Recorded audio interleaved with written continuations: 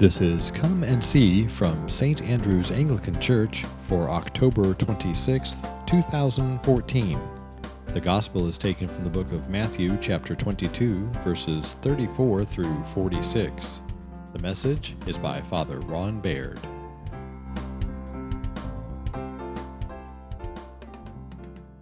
Earlier, and we're still in Holy Week. We're just before, on Wednesday, before Holy Thursday and the Lord's Supper and all that. But Jesus, it says, nobody dared ask him any more questions after that because Jesus said, well, let me ask you a question. And because they've been asking him questions all the time to try to trap him, because he's got these people there, the Pharisees, who are sort of the people who believe that Israel needs to come back to the strict teaching of the law and follow the commandments of God the way they were supposed to. And they don't mean just the Ten Commandments. They mean all the laws in Exodus, all the laws in Leviticus, and they've even subcategorized things and put in explanations on how to follow all those laws or to build up to following those laws so that you can get there. So there are literally thousands of these laws that they know. And so the person who had asked him the question, they said, was a lawyer.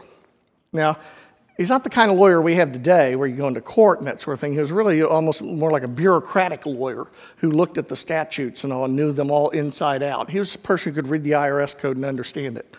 And so they had all of that kind of settled. And so that was the person who was asking the question that Jesus finally says, well, okay, let me ask you a question. What do you think of the Messiah? Because the Pharisees believed in the Messiah, that he'll be coming to be the king of Israel. And they said, whose son is he? He asked them. And they said, well, thinking, that's an easy one, well, David's son. He goes, interesting. He says, well, how is it then that David by the Spirit, and he says that because he's quoting from a psalm, which is scripture. And he says, how is it then that David calls him Lord? Because he says, my Lord, the Lord said to my Lord, be seated until I put your enemies under your feet. Well, if he's his son, how can he be his Lord? It says they went away and didn't ask him any more questions because they couldn't figure that out. Now we know he could do that because what David was talking about was God the Father speaking to God the Son, both of whom were God from the beginning, and that God the Son would come in human form. They didn't have a clue about that, so they didn't know why David would say that, and so they quit asking him questions. The only really surprising thing about that to me is that Jesus didn't say that a couple of years earlier, because you would think he would have gotten tired of these questions. But the first part of that is really what I want to focus on today, and that's the Great Commandment. In order to test him, this lawyer who knows all the ins and outs of the religious law comes to him and says, so, Jesus, because he's saying, he's some country preacher, he didn't even have a seminary degree, what's he know? So he says, which is the greatest of all the laws? Because, if you're thinking, well, is it better to honor your mother and father, or is it better not to steal, or not to, which one's the greatest of all the laws? How's he going to pick one in that? And so Jesus says, oh, well, that would be, you should love the Lord your God with all your heart, soul, and mind, and love your neighbor as yourself. Those are the great laws. Now, it says they went away, that they didn't ask him anything else about it. And the reason why is because what Jesus does, and instead of getting down into the minutia that these people did, looking at, exactly what does it mean to honor your mother and father, and how exactly does that work, what he did was he went to Deuteronomy, to the summary of the law. And he's quoting scripture when he says that it's the summary of the law. The law can be summed up in those two verses, and there's really nothing they can say to him at that point. But what he didn't do really was directly answer the question. He didn't talk about which law. What he said was love the Lord your God with all your heart, soul, and mind, and love your neighbor as yourself. The rest of it takes care of itself. And so since that time, churches have claimed this great commandment, is what it's called in the Christian faith, the Great Commandment. As a matter of fact, our own church has two basic Bible statements that are the basis for everything we do. There's the Great Commandment and the Great Commission to go into all the world and preach the gospel. And so the Great Commandment is what this is, and it still speaks to us today. And so what does it mean to love the Lord your God with all your heart, soul, and mind? Well, obviously, one thing is what you're doing here today. You're here to worship God, because that's what loving God really is about. It's about worshiping him. But it doesn't have to be done on Sundays. As a matter of fact, it shouldn't just be done on Sundays. It should be done always. It should be done in everything that we do. Because if it's really an act of love for God, then every moment of our lives should be spent in awe and wonder at the great things that God has done.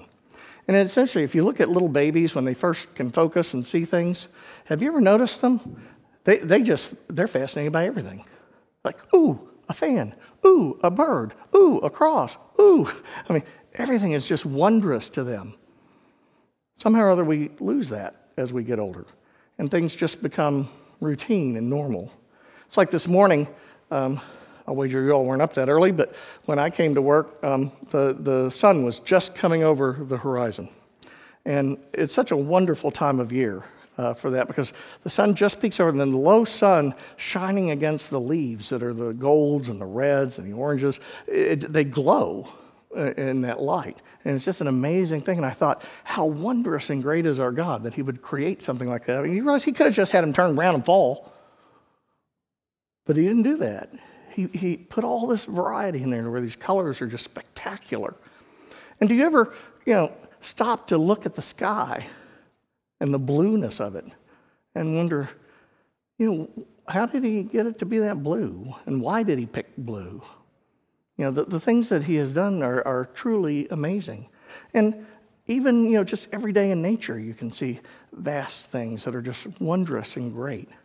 And so to love the Lord our God with all our heart, soul, and mind is about an attitude that we take, where every day we spend our life, loving God by giving him glory and praise for what it is he's done in all things. Not just occasionally. I suppose you could love your wife that way too. We could say, well, honey, I'll love you on Tuesdays, but I'm busy the rest of the week. I don't know if she'd like it very much, but you could say that. But I mean, when we truly love, we love all the time. Anybody here remember being in love? Remember how work suffers when you're in love? Because it's not really what's on your mind at the moment. But it's interesting how we get away from that so quickly and just begin to take God for granted, that he's there. Think about it. Every morning when you wake up and take a breath, that in and of itself is a miracle that you can breathe. I mean, it didn't have to be that way. And that's why the psalmist put it, this is the day that the